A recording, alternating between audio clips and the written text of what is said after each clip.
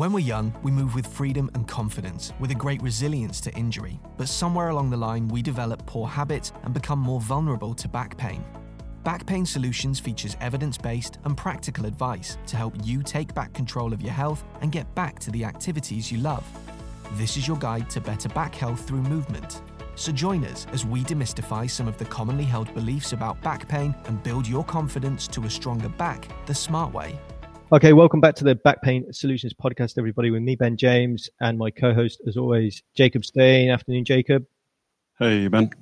So today, guys, we've got a special guest on the show for you. We're talking around a case study, someone that saw Jacob over in Holland and sought his advice for his back health, as well as a previous knee injury as well. And we thought it'd be really useful and insightful to share his story, his background, his frustrations, his successes, and some of the things maybe to think about for all those people listening in this afternoon.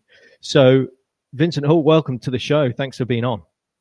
Thanks for having me, Ben and Jakob. I really appreciate it. And I'm excited to share my background and my path through this rehabilitation process. No, that's great. And I think it's really beneficial that we bring some of these stories to life, because Jacob and I talk a lot about content, information and what people should do, helpful tips, advice, but really it's great to be able to share a best story and, like I say, bring that to life for the people listening. So it's great to have you on the show. And just a little bit of a brief background, I guess, for people listening. Who is Vincent? Where are you from? And what's your kind of daily job activities and things? Because it does provide a bit of insight to those people listening to relate to, I guess. Yeah, so I'm Vincent. I'm originally from South Africa. Grew up there, studied there up until I was about 26.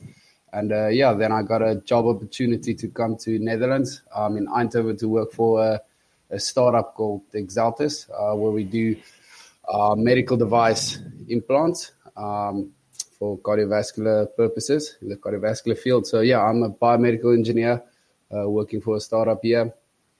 And that's about that. That's my background. That's where I come from. So from being from South Africa, Jacob likes to share how sporty and great he was on the field when he's back in South Africa. Was it similar background for you? Similar upbringing with sporting activities, sporting endeavors? Is it fair to say? Oh yeah, I think I would. I don't know the exact, but exact sports and what he did, but I know he also played some rugby in his time. Same for me. I also have a rugby background as well as some track. Basically, as I could remember from probably the age of, I would say 9 or 10, literally every single Monday, Tuesday, Wednesday, Thursday, you have either a rugby game or some athletics meeting or some kind of sporting event. I would say 5 out of the 7 days of the week. Yeah, nice. And do you remember, I guess, having any injuries back then in terms of, when you were younger? Did you remember kind of the training approach in terms of, in comparison to some of the things that Jacob's shared and advised along the journey? Just interested in terms of the background there, because it seems to be, particularly when we're looking at gym training and things, there seems to be a lot of false information, or not necessarily false, but not information shared about effectively training core strength and those kind of things. And maybe that's an issue in terms of resilience and preventative medicine and injuries. How was it for you? Did you suffer from any injuries when you were younger, or were you pretty good until coming over to Holland? Pretty much injury-free up until the age of 15, where I got my first shoulder injury in a rugby practice where I tore my AC ligament. Luckily, didn't need a surgery. And then after that, almost every year, some kind of shoulder injury, as any rugby player would know. I was also a flanker, so that made it even more prone. Except for, I would like to call it what the people in the fitness industry would call bro science, the classic biceps, triceps, and chest workouts every single day in high school. I was never really big into gym in school because the athletics kept me busy. So, But I would say as a result of that as well, I never really got a proper platform for strength training, whereas most of the stuff we did was cardiovascular-based stuff. When I trained on the track for 400 meter, or when we jumped into the rugby season, you started immediately with, big hits, big tackles, where never really had a proper, like I said, platform.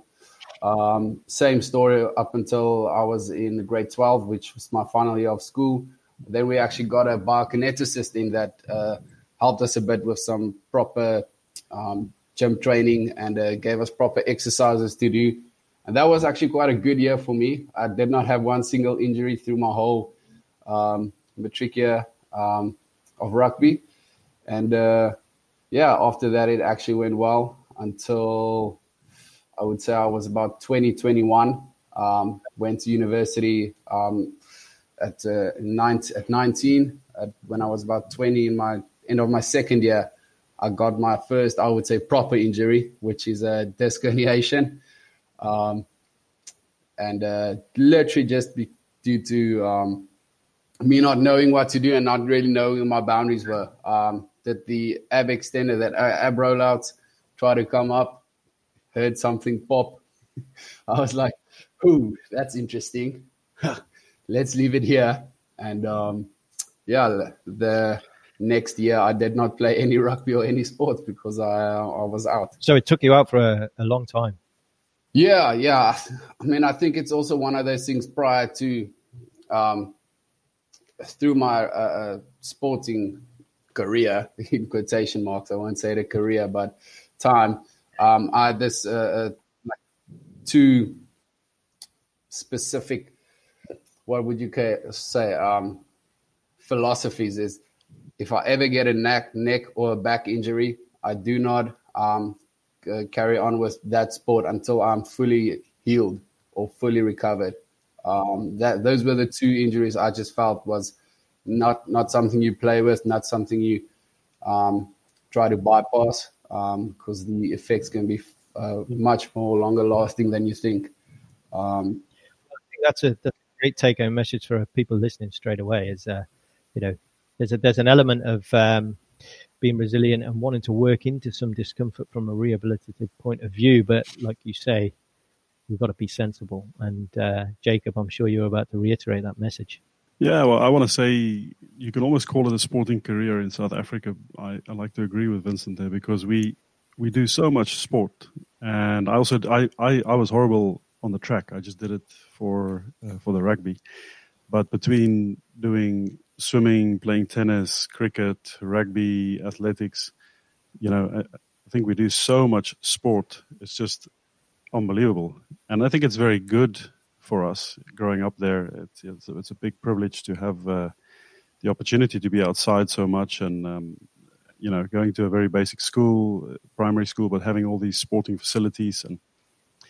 But I want to say that I had a very similar event to you, Vincent. I was at the Anglo-European College of Chiropractic in England, where I studied, and I was, like always, I feel very strong. Yeah. And I trained with Ben like a lot of mornings, but I think it was just before I started training with Ben. I can't remember, or towards the end of my my college time there. But I started doing cross chops, which is pulling the cable across from high up down over your waistline to the bottom. And I was doing it with a massive twist movement, my shoulders on my hips.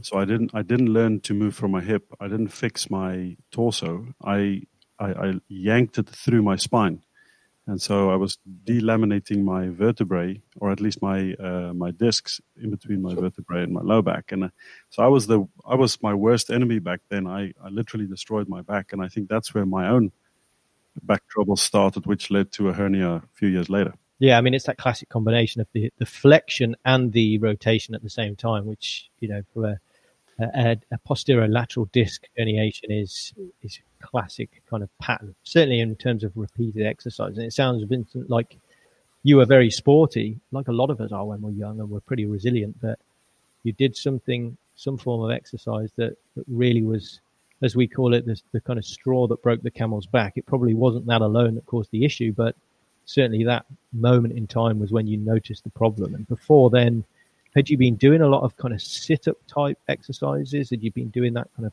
what we call flexion-based kind of movements? Do you remember? I mean, I can't specifically remember, but knowing I was 20 and the ego being quite high, I would assume you want that perfect sculpted abs. Yeah. So I think most probably. But one thing I can remember from that time in that specific training block, I did a lot of straight leg deadlifts. Okay. For the hamstrings, and as well, yeah. And I remember that specific day. I think that was my third training session for the day, and that was my last one as well. And when it happened, I immediately knew, yeah, you just overexerted yourself completely here. And also, a big problem as well is when you're in university. At that moment, I was not a professional athlete at all, not even close to it. I studied engineering. I was a professional student. So in that sense, doing 3 sessions a day is already not the best, because I don't have the proper dietary plan a professional athlete has. I don't have the proper platform or the proper coach or anything like that. I just go the way I feel. Right. And yeah, like you said, I think that's the straw that broke the camel's back. Yeah, exactly that. I want to mention there that you've been working on that injury for a few months beforehand already. So you've been building up to that moment where it popped, and it was just too much. Yeah. Especially with a disc, this type of injury, so most likely you've been making some movements that were not favorable to your back and actually not favorable to real core strength or stability, as we call it. Yeah. And that's exactly what happened to me as well. And it was a massive eye-opening experience for me, which led me to be able to help guys like you. Obviously, yeah, and back to learning more about it. Back to the kind of mechanism of injury as well. If you're studying a lot, then that generally, inevitably, for a lot of people, involves a lot of sitting down. So if you've already got a bit of a disc injury going on and you're sitting down a lot and you're flexing the back a lot, that's continuing this kind of, as we call it, picking the scab, aggravating that issue, causing that issue to progress, and then bang, you do this exercise and suddenly it goes. And often it's the case, people just assume that one incident has caused the problem where inevitably it hasn't. So it's a pretty common, I would guess, story for a lot of people listening that have suffered a similar issue. They've done something probably that they feel caused the issue, but it's asking the questions and making sure you see someone that really digs into the history to find out what you were doing before that as well. So what did you do at that point, Vincent? What was the kind of approach for you? Did you hope it would just go away? You were studying at the time. Presumably you didn't have much disposable income to get some help. Maybe, I don't know. What was the approach you took to repair? Yeah. So the initial approach was, well, I firstly went to see the doctors and general practitioners. Eventually I went to the orthopedic surgeon, got an MRI and confirmed that I do have a disc herniation.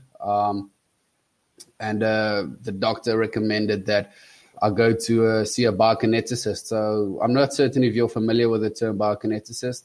It's very much a South African term. But at that moment, our family, we weren't really big on rehabilitation. I don't know. It's just one of those things we never really investigated. It's not one of the things we grew up with. So we kind of thought it was right. I went about 3 months for this, up until a point where I had to, if I had to like put on my clothes, anything, I had to sit. I couldn't do any bending movement at all. It was so painful. Well, I eventually went to my parents and said, listen, yeah, the doctor did recommend this biokineticist. I don't want to be like this my whole life. Let's go and see it. Went to him, and he started helping me out. And took about a year until I could fully go back to normal routine, go to the gym, play rugby again. And actually, after that, I've never had any problems with my back at all up until beginning of this year. So that's about, 5 or 6 years of no pain. And that's including in between another 2 or 3 years of full-on rugby straight through the year. So, as a bit of background, do you remember what he recommended you do? Was there manual treatment, or what sort of advice do you get? Do you remember? Yeah, so I could just remember his training philosophy as well was very much glute based. Most of the exercises was focused on getting my glutes correct, nice and fat and strong. I can't really remember how much of core, how much he talked about core stuff. I do remember there was some stuff in it, but like I said, that's already 5 or 6 years ago. But most of it was glute activation type of things, getting that real strong. And yeah. Was there any talk about avoiding pain triggers? Education on movement or how you? I can't actually say specifically. I remember there was one point here at the end. I would say my last rehabilitation block. He did mention that, yeah, there were certain movements that caused this, but I have to slowly and systematically go back into that movement so that my body can get used to that again. And for me, it was that rollout. And one of the progression steps was to do a type of rollout similar to that pot stirrers. Yeah. But you just roll forward. Yeah. On the ball or with an ab wheel? Oh, no, on the ball. No. Okay. No. He said I should stay away from the ab wheel, which I have. I've never touched the ab wheel again. It sounds like you've got some, from what you shared there, some pretty good advice in terms of, compared to what a lot of the stories that you hear, that kind of glute activation and setting that stable, strong platform is really, really important. The kind of stir the pot type exercise you suggested is a very good way of training the anterior abdominal wall in a neutral spine, in a neutral posture, which is what we recommend. But you say it took a good year to really feel the benefit of that approach. Do you think that was because you'd left it for a period of time before getting that input, do you think? I have to be honest, I would say about 6 to 7 months in, I was actually good enough to go back to normal sports. But I think the year part was very much a mental part as well. Sure. I think that was the extra 5 months to add to that year, or 4 months to add to that year cycle. Because there was always this kind of thing nagging at the back of my head. Oh man, if I'm going to do some kind of movement, if I tackle a guy like this, if I get up like this, that the thing is going to trigger again. And it actually did happen. There were certain movements where the next day I could feel my back's painful, is sore again. But it was actually more of a mental thing than actual pain. Yeah. So that was where the 4 or 5 extra months came in, is more to get mentally over the fact that, I did do my rehab correct. I'm fit enough to do all these things at the pace I did before. Yeah. I just need to believe that I'm fit enough. Well, that's a big deal. They call it fear avoidance behavior. And I know exactly what you're referring to with my own experience, coming back from my hernia. Also took about a year. And you want to have certainty, and you want to know that you're ready to go back, and you get these little twitches in your back, and you're like, oh, what's that, man? Is that like, because am I back there? And you have to mentally get over that. And, I don't think within a year, even 2-3 years, you're ever back to what it was like before. Because McGill, the researcher that we follow about the back, he says to recover fully from a hernia, maybe I've mentioned this to you during the treatments, Vincent, is that you need 10 years to fully recover. And what he refers to there is for the disc to actually fully stiffen again, to become very durable and be able to cope with forces that go through. It takes up to 10 years, So 1 year is a short time, but then I think if the rehab is good and you train the neural input to absorb certain forces, if you go back to rugby and anything like that, you can do it. Absolutely. Yeah, and I think that's why it's so important, and we reiterate this message so often. It's the daily hygiene, it's the daily routine, it's the daily things that that we're doing each day that allow that recovery to occur, because inevitably the lives that we lead are often the problem, because we're not designed to do what we do, whether that's sitting at a desk all day or doing those repetitive motions. And so it'll be interesting, Vincent, to kind of get your input now in terms of how this back pain started again at the beginning of the year. Do you feel that you kind of drifted out of that rehab mindset or that approach? What was there anything that was a triggering factor at the beginning of this year? Can you remember? Do you feel you might have got a bit complacent with it, do you think? Oh, Ben, yeah, that's a really interesting question. To be honest, and I'm still kind of baffled about that, because as Jakob also mentioned earlier in this session, is that I actually went to him for a knee injury. So I have quite a messed up knee, and it's been about 3 or 4 years that I'm trying to rehab it and fix it up. So all of my rehab up until now was very much glute-based, rehabilitation-based, which I would think kind of transfers into getting your core nice and strong. But so that was why I was quite baffled getting this disc herniation pain again. I think what might have triggered is at that point I was in between a training block that I was kind of upper body training now, that I wasn't sure what to do. So I did a lot of battle ropes, a lot of stuff where you do a lot of extension of the back, and are very much in a hinged position, which I think might have triggered that, just that disc to give some more trouble again. Yeah. So you didn't do any deadlifts or any good mornings again at the beginning of the year? No, not that I remember of. Well, deadlifts I couldn't do just due to my knee. And different environment maybe in the Netherlands. Do you think that might have been a contribution to the pain coming back? Environment in terms of cycling or? Yeah, I mean, there's so many different things. like I said, I don't know. I think what might be is Jakob, we also talked a lot about this. I used to have this racing bike, this old school racing bike. I thought I looked really cool on it. This classic hipster type of a bike that I can go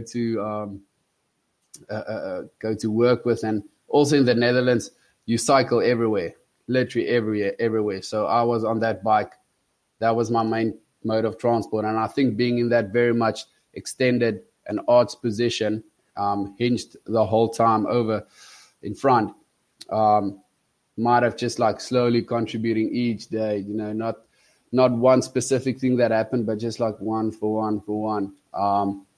And it's interesting that you talk about the bike, because I had a patient recently, and he's a keen mountain biker, and he was talking about how particularly going up the slope is a bit of an aggravating factor. And when you look at the postures and you really dig deep into that, you are far more arched over going up, and then on your way down, you're kind of a bit straighter in the back and kind of almost squatting off the back of the saddle.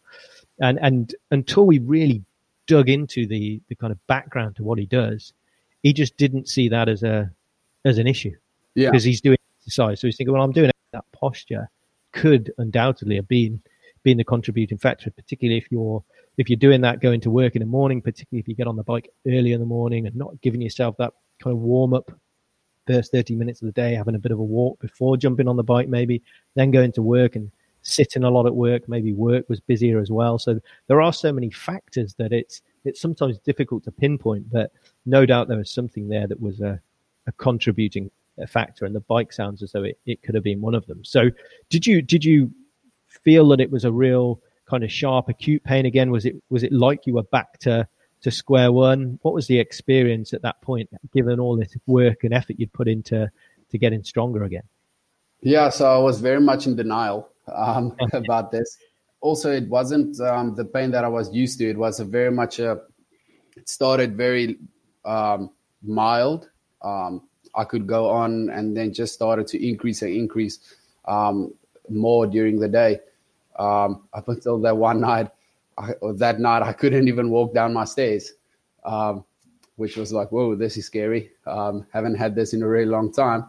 Went to the physio, and they actually thought it was just my QL being quite stiff. And they just try to loosen that up a bit. And I was playing with them as well because I was in denial and it's not my back.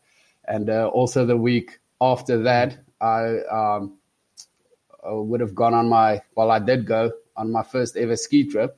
So even more denial. I didn't want my back to keep me from going on a ski trip. Sure. So playing with that and them saying, oh no, my QL is just a bit stiff. And I was like, yeah, definitely. Yeah, I completely forgot about my disc herniation I had 5 years ago. Yeah, we get that a lot. You know, I get patients and they go, you know, I've just got a few stiff muscles in my back. And I'm like, right. You know, I kind of hear that with one ear, and the other ear I'm just kind of keeping closed, because why would the QL stiffen up, you know, for no reason? And we talked a lot about this, myself and Ben, Vincent. Like, you know, the QL is such a big, important muscle next to the spine.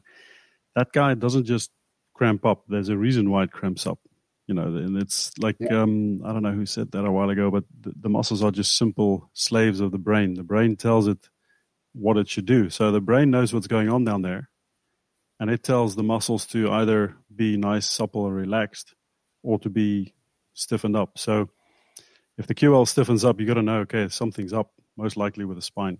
Yeah, no, exactly. I fully agree with you there.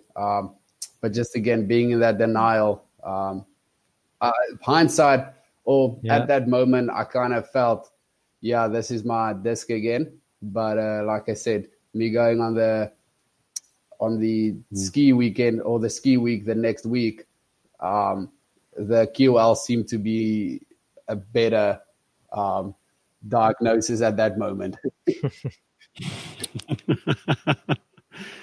Yeah. So you went on a skiing trip, and how was it on the skiing trip, and what ultimately took you into Jacob's treatment room? So the skiing trip was actually quite fun. As soon as I warmed up and everyone was fine. I would say the second to last day, my back was acting up quite a bit. So I just stayed at home for the morning, did a couple of rollouts, and did some mobilization exercises. And yeah, as soon as my back was warm again, everything seemed to be fine. But yeah, that actually went fine.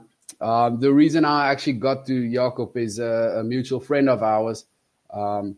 Like I said, I've actually been struggling with my knee for quite a while. Recommended Jakob and said, yeah, listen here, this Jakob guy lives in Nijmegen. It's quite a distance for me, but you guys seems like you have very similar interests and the way you train and stuff. And yeah, maybe he can help you. And at that point also, I've never been to a chiropractor at all. So I was like, you know, I'm not going to say no to any to someone that might be able to help me. And when I went to him, I initially booked for my knee, but the day that I went to him, I actually said, listen, yeah, my back started. So we kind of tried to do that in tandem. And yeah, that was a bit more than 6 months ago now. I think February was our first contact session. Just before the COVID. Yeah. Okay, Jacob. Difficult question for you here. What was his core strength really like? I won't mention his glute strength that he's bragging about, but I'm not bragging at all. Yeah. No, I'm just joking, Vincent. I'm just joking. No,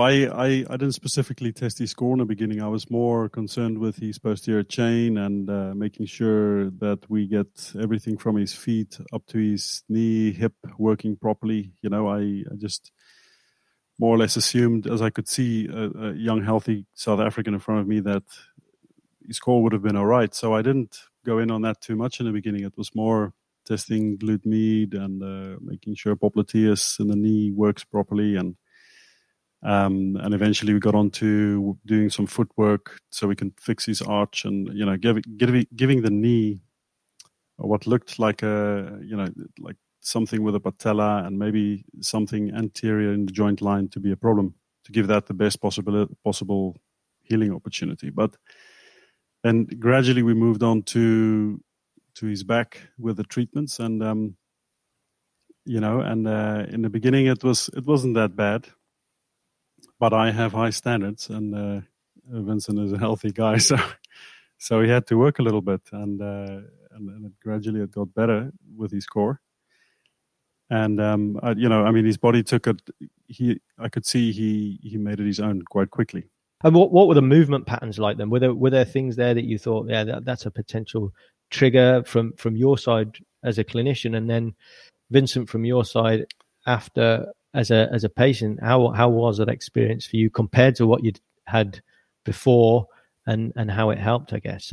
So Jacob, first of all, I guess, or background in terms of what could have been the aggravating factors that were stopping that recovery at that point.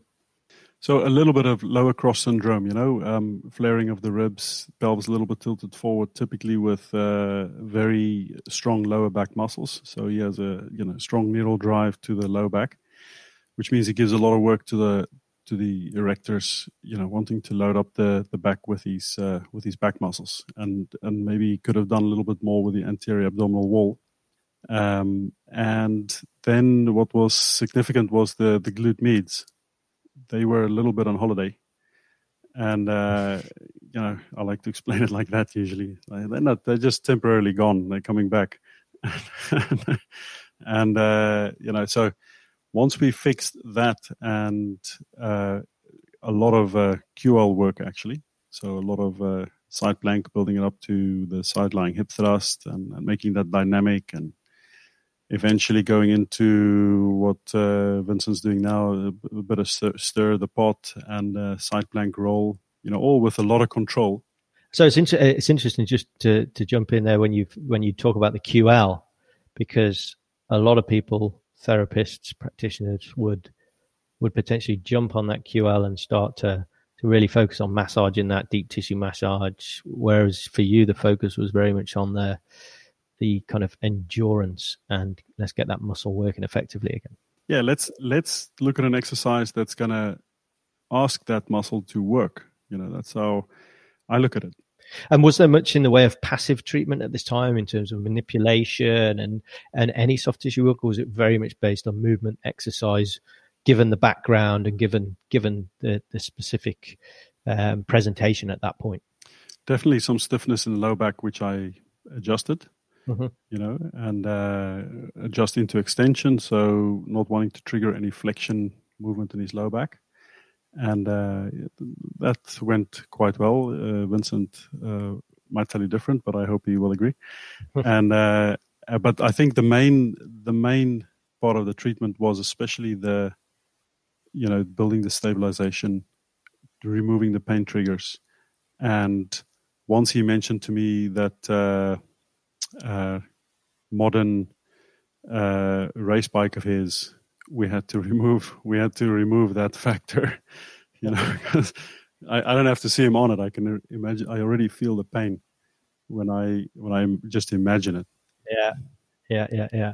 And Vincent, for you, was it was it what you were expecting? You said you hadn't seen a chiropractor before, but some people imagine that it's very much that kind of manipulation, passive treatment, and off you go, and then you come back until the pain disappears. Not always, and sweeping generalization, but not always any advice on exercise, and certainly not an approach that Jacob's just described in terms of that real core strength and movement based approach to rehab. How did you find it? What was the experience for you? Well, Ben, firstly, that is exactly the reason why I still go to Jakob, or even though it takes about 3 to 4 hours out of my day to get to Nijmegen, have the session, and come back, for exactly the type of treatment that I got there wasn't at all what I expected. I have this idea of a chiropractor. You go in, crack some bones, go out, 5 to 10 minutes, that's it.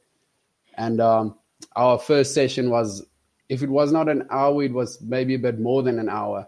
And our first 2 sessions, he didn't manipulate my spine in any way at all. It was literally all just, okay, the second session doesn't count because it was online. That was in the middle of this COVID situation. Oh, But, yeah.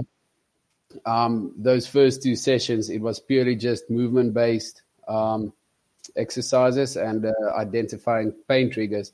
And I think that just put me in a whole different mindset of, this is the guy that I want to work with. I like the way he's thinking, and I have the same thinking as well.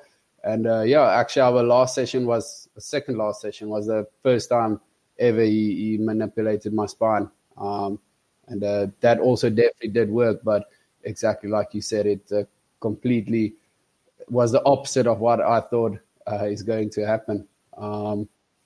Yeah. And was it a surprise for you to, I guess, get the input about those daily habits and those simple movement patterns? Did you kind of stop and think, do you know what, this makes so much sense and I've never really thought about it before, but actually these are the small things that so many people do every day that can cause a problem, that with a lack of education and the lack of input from the practitioner or the therapist that they see, can be overlooked and a real problem? I would say I knew it to a degree. I think Jakob just reiterated again, and just made me aware of how important that actually is. Just do that, like Jakob, what you said, that my glute meets were on holiday. You were 100% right, because I just came back from a 3-week holiday back home in South Africa. So they were on holiday. But that was... Do you reckon they stayed behind? Well, I hope they come back soon. No, but exactly to that. And that was a scary thing for me, especially me doing specific knee rehab for 4 years. I wouldn't say I was arrogant, but I was quite confident in my glute meat, because I know any knee-based exercise starts with your glute meat. And coming to him and basically realizing that it's non-existent was quite an eye-opener for me, and that just reminded me that I should just reassess how I do my rehab again. Yeah. And so, Jacob, what sort of glute med exercises did you focus on? Did you scale it right back and do very simple clamshells to kind of get those muscles firing again? Or did you kind of take a different baseline, given the rehab, given the age, given the sporting background, and say, right, we need to challenge more from the off, and I'm confident enough to do so? No, absolutely back to square one, Ben. Whenever I have a few sports, relatively high level sporters here in Nijmegen that come to see me.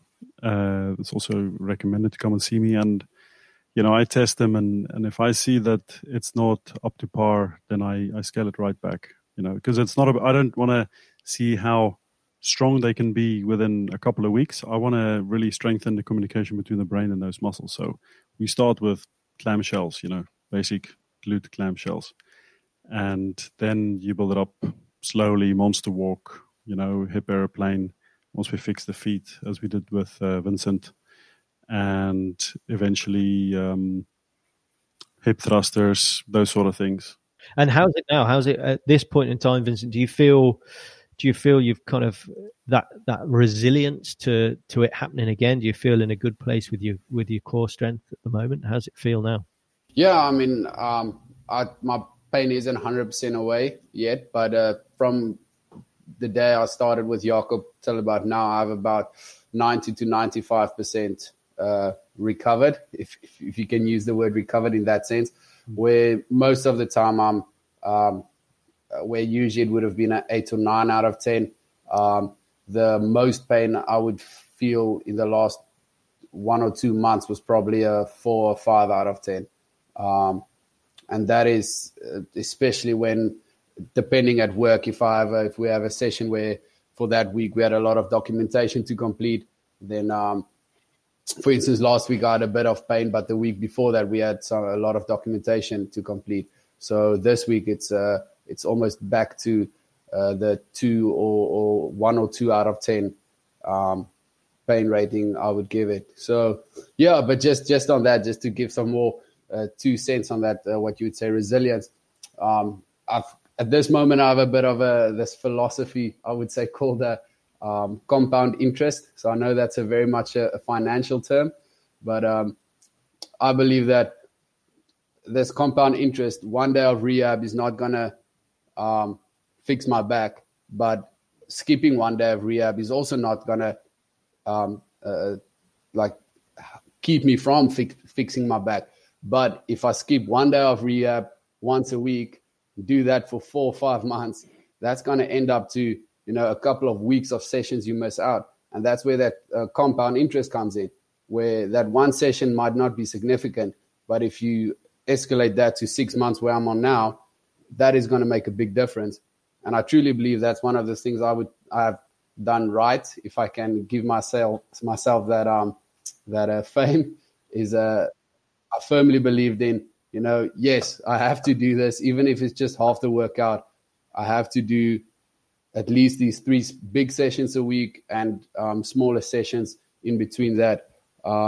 One session, skipping it might be fine, but I sure as hell need to do that session next week then and make up for that.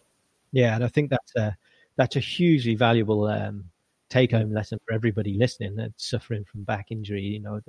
The biggest frustration I've ever had in practice is when people have said, I just don't have time to do the exercises. Make time to do the exercises. It's so fundamentally important that you do them as part of a recovery to a lower back injury, particularly an injury of this type. And Jacob and I talk a lot about lifestyle choices and building this into your lifestyle forever, because only then, like you say, you're going to get that compound kind of growth, that strength, that resilience, that you can be confident that this isn't going to come back. And not only that, you kind of cement a lot of these movement patterns and things into the subconscious. And then you're doing it without thinking. And that is where you really build the resilience and the.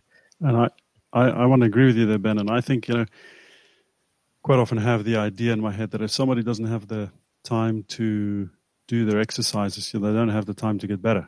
Right, exactly.